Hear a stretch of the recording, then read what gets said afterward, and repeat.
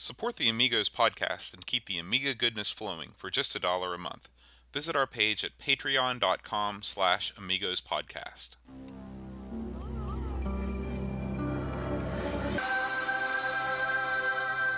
Amiga, the first personal computer that gives you a creative edge. Amigos, the podcast about everything Amiga. Amigos is a proud member of the Throwback Network, your home for quality retro podcasts. And now, here are your hosts, Aaron Dowdy and John Bodovkar Schaller. Hi everybody, welcome to Amigos. I'm John. And I'm Aaron. And today we're going to talk about Civilization again. That's right, folks. We recorded a whole show and I did not have the right audio input selected and it sounded terrible. It sounded demonic, actually. It did. There is something going on with the internal mic in my laptop. Here at Amigo Studios, you've got a glitch.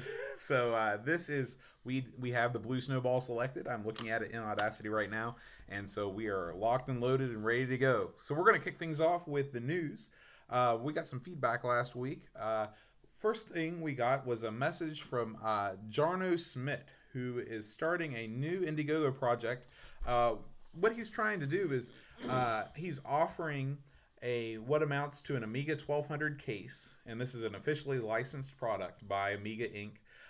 Has the Amiga kind of etched in and everything, and it looks like a 1200, but inside of it, it's got space for a Raspberry Pi or one of those thin mini ITX boards. So this is kind of it's that same kind of old meets new thing where if you are a fan of the 1200 but you want a kind of more modern machine, or if you want an emulation machine that has that retro edge, this could be for you. He is just not too far in, just a couple weeks into his campaign. Unfortunately, he's only raised about 4,000 euros of the required. I'm not sure if it's required or not with Indiegogo. I don't know what the rules are, but he's looking for 90 grand, which is a long way to go. Now, he does have a couple months to get it. The case itself is 64 euros, and it is it's a little unclear, at least it was to me, whether that comes with the keyboard or not. I think just looking over the campaign here, the different levels of entry on the Indiegogo will get you different things. I know for 110 euros, you get two cases, I believe, one white and one black, and an internal 1200 keyboard. Okay. So now that's just a featured perk. And they get down the list, so they're going to change. I know, just looking this over, you notice I said internal keyboard because some of these models have, they look kind of strange. Just picture an Amiga 1200 that's just bald. It has no keyboard at all. It just has a plastic field, and they've got a keyboard that sits there that you could pull off. I want to say that there's been a computer that's been like that before. Maybe it's an old Mac, or one of the like the PC Junior didn't have some kind of a weird. PC Junior did have like an infrared keyboard, as I recall. Yeah, but it was not popular. Yeah, and yeah. I mean the keyboard and the PC Junior. They were pretty much hated. Those chiclet keys. I'm sure this will have a much better keyboard. One thing that looking this over is that you can get the case in black, which would be neat if you're into that sort of thing. Me and Boat discussed off air many times. Actually, we talked about what the line between when a project like this with an emulated computer crosses, where do you cross the line between a retro computer and whatever this would be, which would be an emulated computer? I don't have a problem with this. The main reason being the scarcity and the expense of an actual 1200. We figured that for around $75-$80 American, you can get one of these cases, and then you can get a Raspberry Pi for $25, something like that. Mm-hmm. Stick it in there, and if you consider right now an Amiga 1200 in the States, you're probably looking at a ballpark of $500, and they ain't going down. If you know what I'm saying. I'm glad I got mine for free. Otherwise, I could never have afforded one. So I can get behind a campaign like this. Like he said, it's got the Amiga. It's got Amiga's endorsements. It's got the Amiga etched right where it should be on the case, and the case has a lot of advantages to it. It's got a lot of extra portage and stuff, so I think these will be good. Now, we don't know if 90 €1,000 is doable. It seems like a high number. Now, granted, we don't know what costs are into the development of these cases and making the molds and having them produced. It could be very expensive. I don't know. But if you're into this sort of thing and you'd like to see something like this made, head on over and give these guys some backing, because they look like a real solid case. And like I said, black is always cool. And I'll put a link up to that in the show notes. Yeah, I hope they make it. Yeah. The next email I got was from our listener Jonas. He's written in a couple times before, and he wanted to make us aware that Mayhem, which was an Amiga game that's kind of like multiplayer Asteroids, that it has been ported over to the Raspberry Pi. And Aaron, you were saying that there was an Odyssey game that was kind of like this. I wish I could remember the name of it. Yeah, it's the same sort of affair where you had. I've not played this game, just from hearing the description. It was there was gravity involved, and you'd get pulled in. It was multiplayer, some simultaneous multiplayer. So I really liked it on the Odyssey too. So this might be fun. We'll have to give this one a shot. Yeah, Earl Green, if you're listening, I know you've got that Odyssey 2 podcast. You can fill us in on what game we're thinking about. And then the last thing is the last email we got this week was from Wendell. And he said, guys, you might appreciate this amazing and inspirational talk about 8-bit computer graphics by Mark Ferrari, who was one of the graphic artists over at LucasArts back in the day. And so I'll post a link to that video. I know Aaron and I both have been big fans of LucasArts. I always think about LucasArts from more of the 16-bit games like Maniac Mansion and Full Throttle and stuff like that. But you started earlier with LucasArts, right? Well, I remember when Ball Blazer and Rescue on Fractalus came out, and they were both really neat, and they were both cutting edge, and Ball Blazer is really good on the 7800, which is not too many games can say that. Right. It's one of the better ports. They've also got Rescue on Fractalus. Those are both neat games. I was really into Maniac Mansion, Day of the Tentacle when those came out too. So those are fun games. So LucasArts put out a lot of quality stuff. They had a Full Throttle was a game that they did, I believe, it was like a motorcycle, and they've done some real unique stuff. I'll give them credit. Even within the kind of same sort of puzzle adventure game, point and click adventure game series, they really pushed the envelope all the way up until pretty much Grim Fandango. I think that was kind of the last Grim Fandango. I always heard so much about that, and I actually played a little bit of it, and it was very unique. That's for sure. Yeah. So we thank Wendell for that. And our next bit of news that I'd like to share is confirming Aaron's suspicion that the theme from Gods was not, in fact, the first computer theme song to be commercially released. Thanks to our reporter on the scene, Dreamcatcher. He wrote up an article about all the other tunes that had been, and but the earliest one I think he said was Koji Kondo, who was the composer of the Super Mario Brothers music. He released that on a 7-inch single, which would have been sometime in 83, 84 time period. That guy Koji's excellent. Yeah, obviously legendary. Dreamcatcher once again. Well done for the few times I've gotten something right. You finally jumped behind me here on this. But as me and Bo were discussing earlier, Dreamcatcher always puts out great articles. That was a good article. He's just got a new one out on Andy Davidson, the fella that created Worms, and it's a real good read.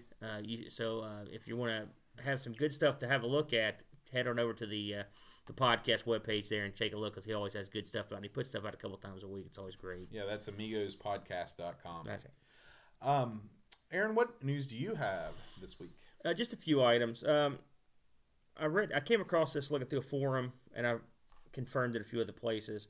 If you have a USB Rapid Road for your Amiga, be careful.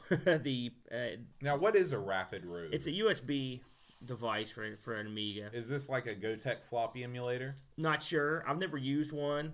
I know they're for sale at all the big Amiga suppliers. They're a pretty popular item. But from on high, just coming from the guys that actually that produce the item, if you hot plug these, you could destroy it. The fella that makes them has been a stand-up guy and has been replacing them. But if you have one of these USB Rapid Road devices, you may want to not hot swap things for the time being until they come out with some official word or a fix, which I'm not sure what could be done, to be honest with you, that would fix something like that. But we talked that, back in the day, hot swapping was not a thing, and so basically you could hot swap anything. If you pulled even your keyboard out, you could screw up your computer, or even I was always afraid to pull out the serial port or the parallel port. So this will take these people back to a bygone era when you can't do that either. Yeah, and I was thinking about with parallel port, you're pulling out metal object from metal object, and talk about an opportunity for a short or anything like that. Yeah, it's scary stuff. Yeah. Next little item I had here, and this is just something I thought was amusing. I came across an article. It's a little bit older, about a year and a half old, but it amused me. There's an article out, and we'll link it, about this Amiga 2000 that's been running the heating cooling for the Grand Rapids public school system for 30 years. Did you come across this? No. And they have a mentality there, which is that if it ain't broke, don't fix it. And this thing has never broken. So it's been running, think about that, for 30 years. This has ran the heating and cooling for the school system. I don't know how that could possibly work, but kind of neat. It shows and I will say Amigas are incredibly resilient. They, I've had very few problems with any of the ones I've ever had. I mean, most of the problems stem from the disk drive. And anything with a belt on it is going to wear out over time. But if you're not relying on that disk drive, then those machines will last forever. Yeah. One last little bit. There's a new game out. It's been released on AmiNet. It's called Oblette, I believe is the way it's pronounced. It's by James Wilkinson. It's a top-down dungeon crawler. It's supposed to be Zelda-esque. All right. So if you're into the Zelda thing, which I am not, but I know a lot of people are, might want to give this a shot and see if it's up your alley. All right, cool. Well, that's it for the news this week. It's time to move on to our game. So today we're going to be talking about Civilization. So Aaron's going to fill us in on the specifics of who published it and who wrote it. Well, Civilization came out in 1992 for the original chipset, and then they had a version released in 94 for the AGA chipset. Came out, under Microprose. I think we've covered at least one or two Microprose. We covered any Microprose games? I'm looking at the list here. I was thinking we had probably looked over one or two things, but I'm looking at the list here. I don't remember. Wasn't Marble Madness published by Microprose? Or what about Micro League Wrestling? Maybe it was. I don't know. No, that was that real obscure company. Yeah. Microprose was a huge publisher for Amiga stuff and stuff in general. Just looking over the list of what they did here, they did B-17 Flying Fortress, which I played that. They did Civilization, Colonization. They did all the Sid Meier stuff. F-15 Strike Eagle, Formula 1 Grand Prix, Gunship. I remember playing that. I remember playing Gunship 2000. And they did UFO Pirates. Did you ever play UFO? That was an interesting game. I don't think so. Yeah, that'd be a good choice. It's not UFO Enemy Unknown. That's it. Yeah. Is that it? The Sega CD game? Well, it was out way before that. Oh. Yeah. That's what you put on the list. This was the Civilization was developed by MPS Labs, which is basically Microprose's division. The same people. Then they did pretty much the Sid Meier stuff as well, and of course it was designed by Sid Meier. Sid Meier is just he was sort of one of the original rock stars of games. You had your David Crane, your Will Wright, and Sid Meier. But even those guys didn't put. Maybe Will Wright, his name was on the box. Well, David Crane, he was on there. I mean, maybe later on, but I'm looking at the Pitfall box, and his name is not on there. If you look at the PC version, like Ghostbusters, I'm sure he's on there. I think Gary Kitchen's on some of his stuff. Activision's, sort of. Well, they always, they were founded on giving the programmer more credit, and a lot of the games, at least in the 2600, they're prominently featured on the back of the box. But I mean, with Will Wright, with Sid Meier, it's right there. The font of his name is almost as big as the font of the game. It's funny because just doing some research for this, Sid Meier was sort of a prodigy type guy. I mean, he came up and he had a lot of respect, and they put his name on there because they thought it would sell more software. I mean, that was literally, it's like, let's put his name on here and see how it does. And it did well, He did Civilization and Colonization, which is sort of, I guess, an unofficial sequel. Cover Action, F-15, Nighthawk, Pirates, which a lot of people love Pirates, Railroad Tycoon, which I've had a cup of coffee with. It's a little bit too much for me, but yeah, it was a very popular game. And then Red Storm Ride, and they did the Silent Service 1 and 2, which were the submarine games. Which I played Now he those. didn't do the other tycoon game like Roller Coaster Tycoon. I don't right? think he did Okay. those. I don't think he did those. I think he just did a Railroad Tycoon. He didn't do anything like that for the Amiga. Again, there were 2 versions of this. There were 4 discs involved, so it's a pretty expansive game, strategy-wise, 4-disc game. These were 1 player only, which was eventually that was by design. We'll get into that a little bit later. This game was released on a wide array of systems back in the day, very popular. They had an Apple Mac version, Atari ST, of course. They had a cell phone version. They had the NEC PC-98 had a version of it. The Super Nintendo, they had a DOS and Windows version. The Tandy PC / IBM PC Junior, which they had their own graphics sort of chipset. They had their own version. It's like a 16-color chips version. And then the surprising ones I found were it had a Sega Saturn and a Sony PlayStation version. Yeah, I don't recall ever seeing either of those anywhere. Yeah, I'm gonna look into that because I can't imagine playing this on the With Saturn. a D-pad. Oh, jeez, can you imagine? Yeah. Because I'm telling you right now, any of these games where you play a mouse we control a mouse pointer with a keypad there with a gamepad, that's no good. No. It's never worked. It's No. never worked. So it was a widely popular, widely released thing. It sold a zillion copies, forgot it was also released on the N-Gage. I should add that in for those of you that are familiar with that. So, what do you think about this? How do you explain the gameplay a little bit of this? Well, it's a turn-based. It's a turn-based game where you have your guys, your civilization, your people. At the beginning of the game, you can choose whether you want to be the Germans, the Egyptians. There's a wide variety of different ethnicities, I guess, you can choose from. And then you choose how many computer opponents you'd like to have. And you can choose, I think, up to 7? Is that right? Up to 7 or 8. I can't remember off the top of my head. I think 8, including you, is everybody.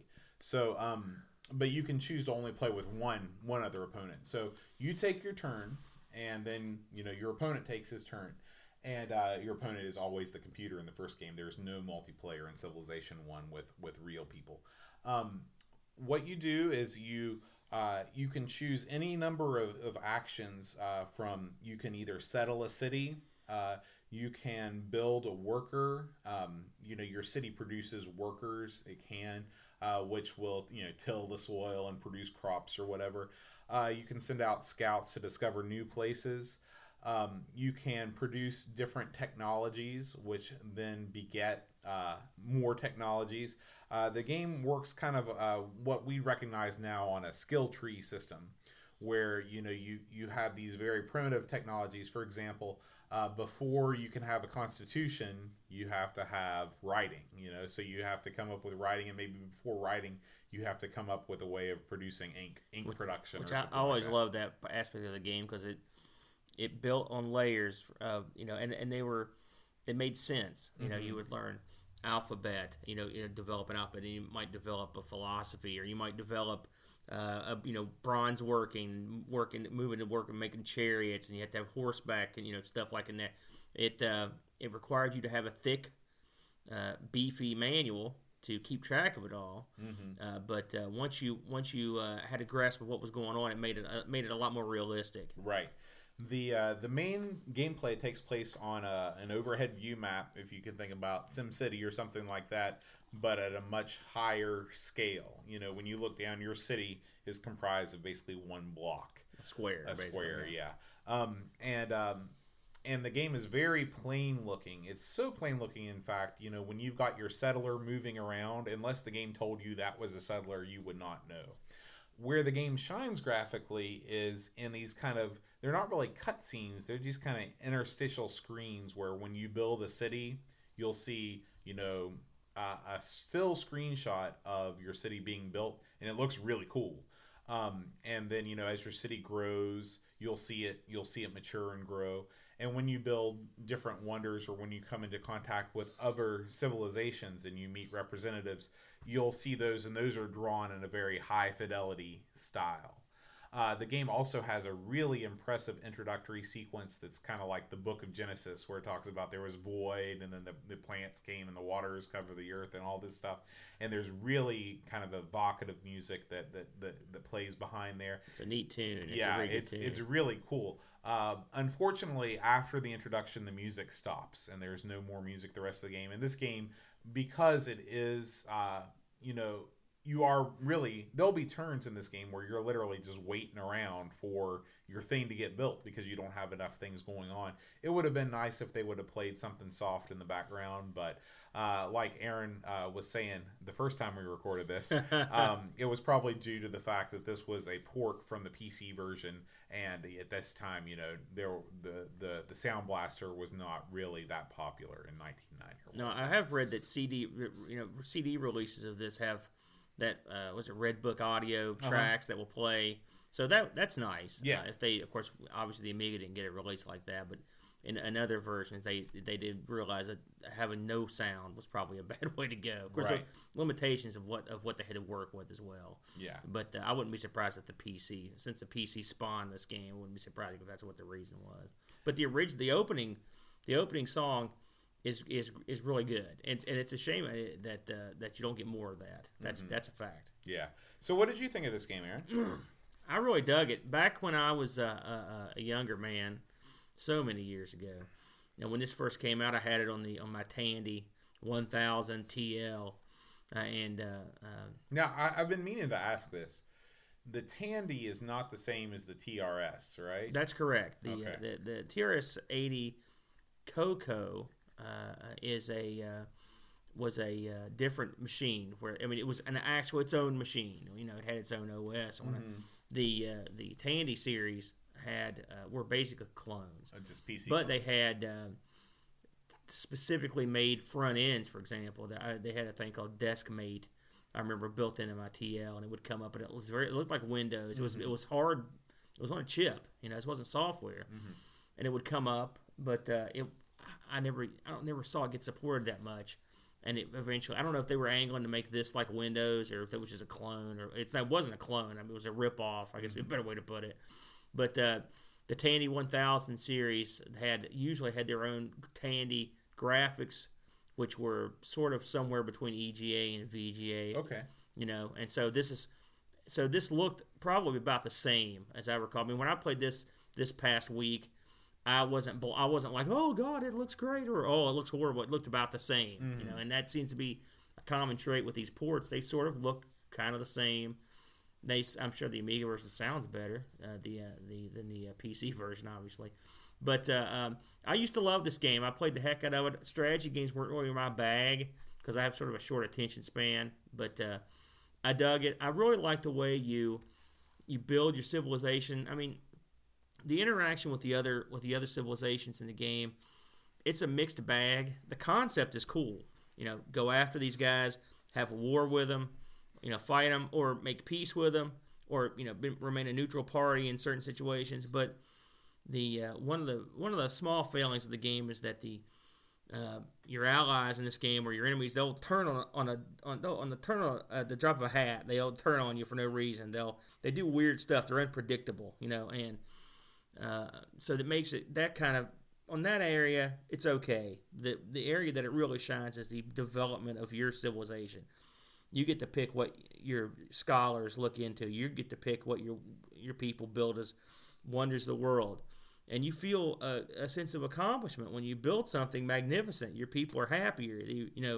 It's cool looking. When your palace gets upgraded because your people are happy, it makes you feel good because you're like, man, I'm doing it. I get to pick what my palace looks like. It's really all the fun of SimCity, except with a lot more direction, because there is a win state, there is a win condition. Yeah. And the win state could either be you've destroyed all the other civilizations through military conquest, or you've achieved a cultural victory by building so many wonders. There's many ways to win in SimCity, and SimCity, or in Civilization. And we forgot to mention that the way that the turns go, each turn that you take, you have a kind of a year up in the corner. And I think at the beginning, the years go by much more quickly. Maybe every turn is 100 years or something like that. But as you edge closer to the modern day, the years go by more slowly. I meant to ask you. I saw this game referred to as a 4X type strategy game. Right? Okay. I don't know what that means. 4X means explore, exploit. There's two other X kind of things, but that's what they. There's a lot of games that are like this, where you're trying to explore different lands, you interact with different people, you go to war with them, and something else. And 4X games are they're like their own genre now. There's so many, but Civ was really the first one. I cannot think of one. I mean, maybe Utopia on the Intellivision. Might have had, it was an early version of a 4X game. You've played that a lot more than I have. Were you exploring in the same way as you have the fog of war kind of, and then you're branching out? Yes, to a certain degree. Yeah. So one thing about Civ that threw me off back in the day is, as a younger man, again, I had seen Civilization, the board game, in stores well before I saw the video game, and for the longest time I just thought it was a straight up conversion of the sort of like the Gold Box games do, where they took the D&D system and they sort of along those lines. So but it wasn't. Apparently, Myers did admit to borrowing, quote in quotes, many of the technological tree ideas from the board game, and that game came out in the UK in 1980. So it would have out many years before the game. But I thought it was interesting. One of the things I found out about when Civ, the video game, was in release early on, they would often include a flyer in it about ordering information for the board game. So, but apparently, I think I even read somewhere there may have been a lawsuit involved in this. But apparently, they were trying to give them some love back in the day. Maybe that was some of the terms that they settled, and they said, well, we'll put a flyer in for your board game if you let us call this thing Civilization. Yeah, it's funny you should mention Utopia. I was reading some background on how Civilization came to be made. Meyer was actually the third major designer that had thrown his hat in on Civ. They had a couple other people that, for various reasons, left, and the first one was Danielle Bunton Berry, which the fellow / who's now lady that made Mule, but way back in '83, very popular game, which I've not played for years and years, but I mean, people still play it. They love it. So, have you ever played Mule? Oh, I love Mule. Great song. Yeah. That's the one thing I do remember is this awesome theme. Yeah, it's great. Yeah. But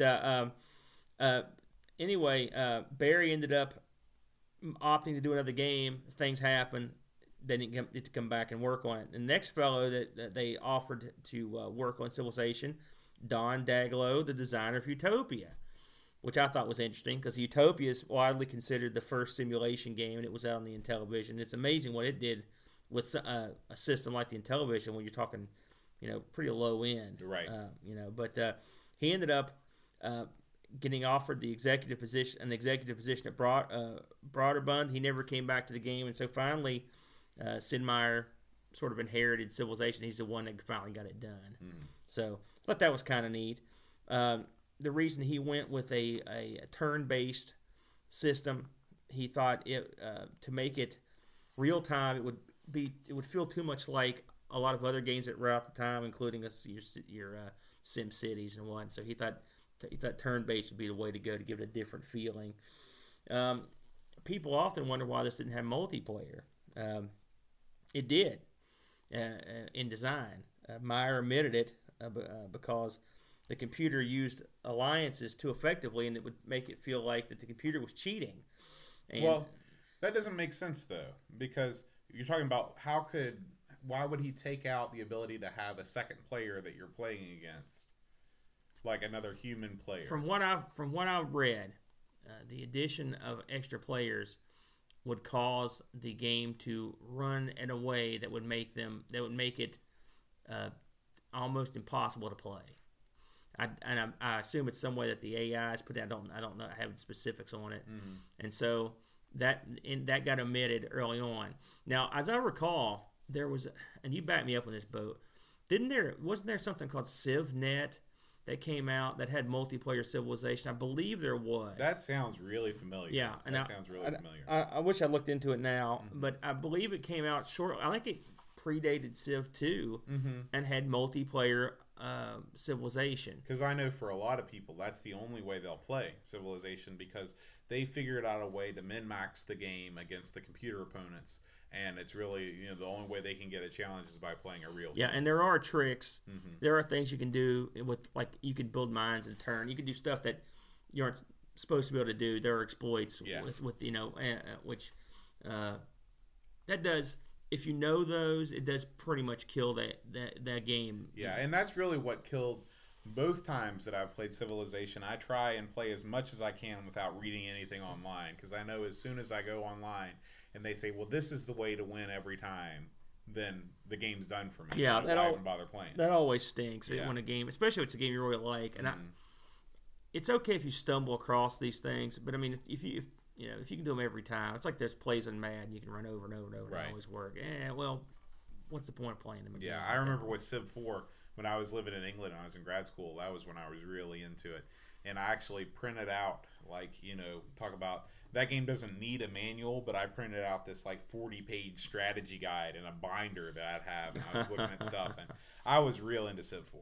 Yeah, Civ 4 was a good game. It was a far cry from this one in many ways. As we mentioned earlier, Civ was ported off the PC, and so at the time, PC was still most PCs were still in the EGA era, 16 color, and so. When they made the game, they had to take that into consideration, and so they were going to limit the amount of variable map things into 16 because to cope with the 16 colors, and they ended up going down to 8.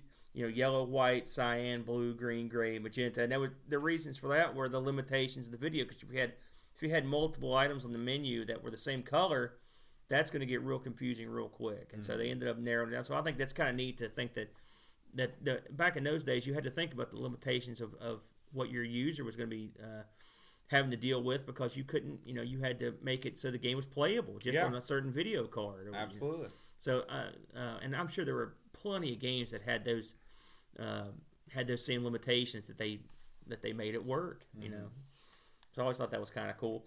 But overall, I always liked Civ. It's a fun game. I tried to play it this time without any manual, and it was almost impossible. Yeah. Without the play manual, and as I mentioned about earlier, when I originally had this on the PC, I had a liberated copy, and I remember this one of the first games where I had to liberate the manual. I had to go out and get my buddy's manual and photocopy the whole thing, because otherwise not just for the copy protection, which you can get around that, but just to know what the hell was going on. Because there's keyboard shortcuts that are not immediately apparent. Absolutely. And you have to know them. You just have to. Well, what's going on with this game in the secondary market? Well, not much, actually.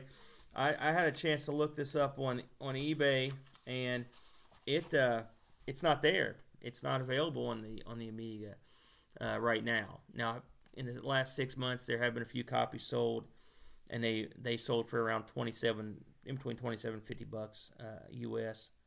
But I was surprised, because this game was a huge seller. It was widely regarded as one of the all-time great games, certainly all-time great strategy game, maybe the all-time great. It's in a lot of top game lists. It's in a lot of top Amiga lists. It was well received. It scored high in reviews. I don't think I saw any reviews where it scored under 80%, and a lot of them where it scored in the 90s. So you would think that a game that sold that well and was so popular would be readily available in the market, but it was just not there. It's funny here recently, as I've noticed that a lot of the games we've looked at aren't available on eBay, which is surprising to me. Yeah. But this happens to be one you don't see that often. So if you've got a hold of a copy, hold on to it, because I'd say the price is probably going to go up. Absolutely. All right. Well, let's talk about what we want to play for next week.